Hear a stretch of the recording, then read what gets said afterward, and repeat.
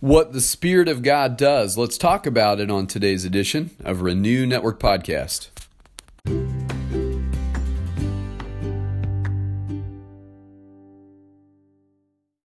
Good morning, my friends. Today we're moving on in 1 Corinthians chapter 2. We're going to be in the second part of verse 10 and read down through verse 16.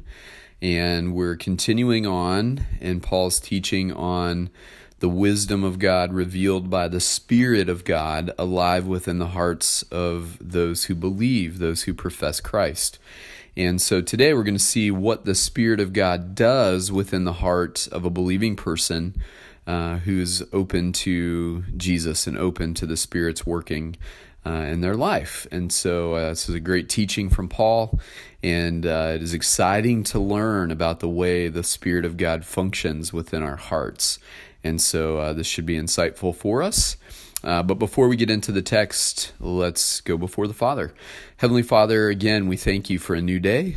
Father, we come to your word today hungry to learn, hungry to hear from you, and hungry to grow in our understanding and application of your word.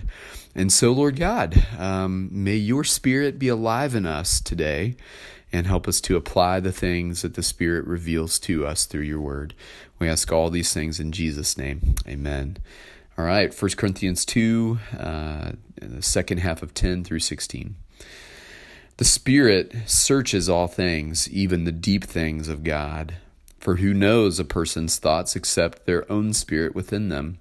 In the same way, no one knows the thoughts of God except the Spirit of God.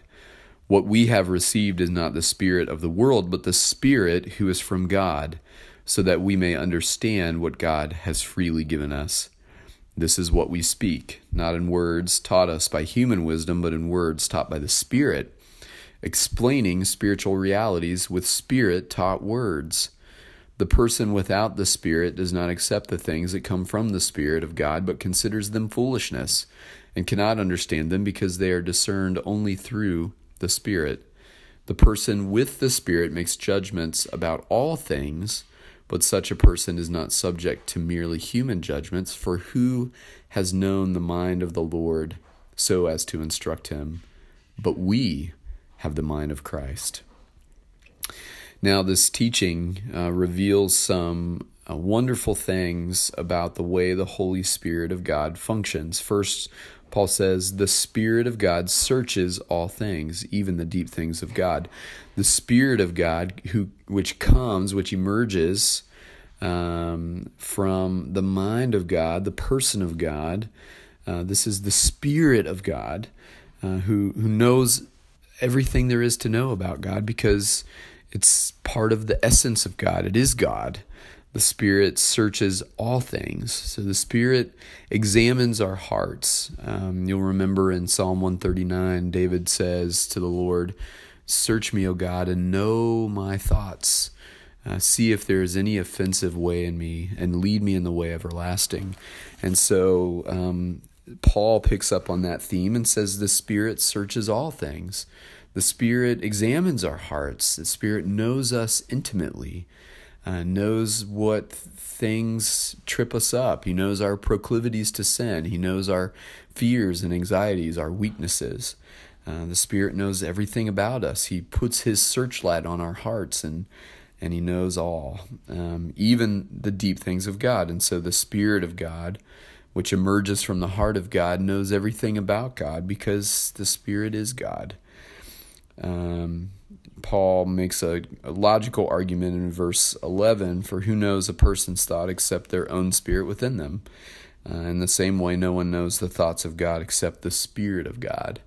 And so we have been gifted in Christ the very Spirit of God, the Spirit which knows the heart of God and the mind of God. And we've been empowered with that Spirit. In fact, we're told in Scripture that that Spirit lives within us when we profess Christ. Paul goes on, what we have received is not the spirit of the world. The spirit of the world is a spirit of rebellion, of selfish insistence on relying on one's own works, one's own intelligence, one's own effort. And that's the spirit of the world. Convinced that if we study hard enough, if we research far enough, that we can come to all the conclusions that we need to know about life. And what people with that spirit miss is the way that it's God revealing the deep truths and the deep mysteries of the universe to them. But they think it's their own discoveries. But it's still the Spirit of God making that information known to them, but they don't see that because they have the spirit of the world. Paul says, but the Spirit who is from God is what we have been given, so that we may understand what God has freely given us. It's God's Spirit in us that helps us understand the spiritual realities of our situation in Christ, the spiritual realities of the world around us. It awakens us to see the world through the lens of God's eyes. And Paul says, this is what we speak, not in words taught us by human wisdom, but in words taught by the Spirit.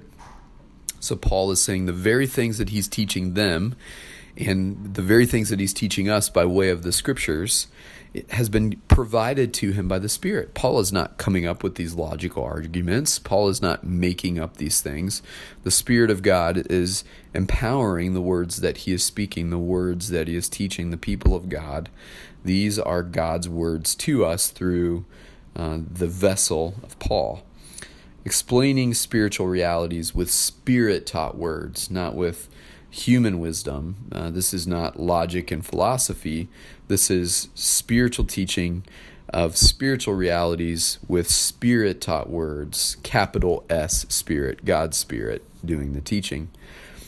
Paul goes on in 14, the person without the Spirit does not accept the things that come from the Spirit of God, but considers them foolishness. That's so true. A person who's not empowered with the resource of God's Holy Spirit alive within them has no way of interpreting the things of the Spirit because they're looking through the lens of human understanding, not through the lens of spiritual understanding. So to them, the things of God look foolish because they don't understand the things of God, because they don't have the Spirit of God to translate those spiritual realities. And so it's understandable that to an unspiritual person, an unspiritual mind, spiritual realities would look foolish to them. They can't understand them because they're discerned only through the Spirit of God. But the person with the Spirit of God makes judgments about all things. The Spirit of God gives the spiritual person discernment of spiritual realities. And we make judgments about the things that we see going on through the lens of the interpretation of those realities that the Spirit gives us. We call that discernment. Discernment is just an interpretation of things that are happening around us through the lens of the mind of God, through the lens of the Spirit of God. Discernment is understanding. It's spiritual knowledge about spiritual things, and it's a powerful gift. When you can walk into a situation and you can see beyond the exterior reality, the earthly reality of that situation, into the deeper realities of what's going on, that's a tremendous gift, because you can understand that experience. You can understand that situation through the Spirit, and understand what's really happening and what's really at stake. And God can empower your response. God can empower how you operate in that situation to His glory as you wait on Him and as you take His leadership and guidance in that situation. It's a wonderful thing. We are empowered with discernment. Such a person is not subject to merely human judgments. For the Scriptures teach, who has known the mind of the Lord so as to instruct him? But we have the mind of Christ. If the Spirit of God knows the mind of God, and we've been empowered with the Spirit of God, then we can have the same mind at work in us when we are faced with decisions, when we are faced with challenges, when we are faced with hardships. We can see them and understand them with the mind of Christ, because we have the Spirit of Christ operating within us. And so the Spirit of Christ operating within us helps us see above the natural, helps us see above our normal reactions, helps us see above what we might otherwise understand, and gives us discernment into the deeper realities of the situations that we're in and the situations that we're facing. This is a powerful gift that we have in the Holy Spirit. And it's often a gift that we fail to fully access. We often don't draw from the spiritual resource of the Holy Spirit's presence within us because we are tempted so often to defer to doing things through the lens of our human understanding, to taking things on that we could entrust to God, taking things on that we could seek the Spirit's wisdom on. And we often fail to draw from that resource. And so we want to be quickened more and more to draw from the spiritual resource of God's Holy Spirit alive in our hearts, and less react in our human understanding to the things going on in our lives and all around us. All right, my friends, I'm challenged by this teaching, and I hope that you are too, and I hope it's been of some encouragement to you today. I look forward to teaching on Corinthians chapter 3 as we move into tomorrow, and hope that you'll stay with us as we continue on in this study. God bless.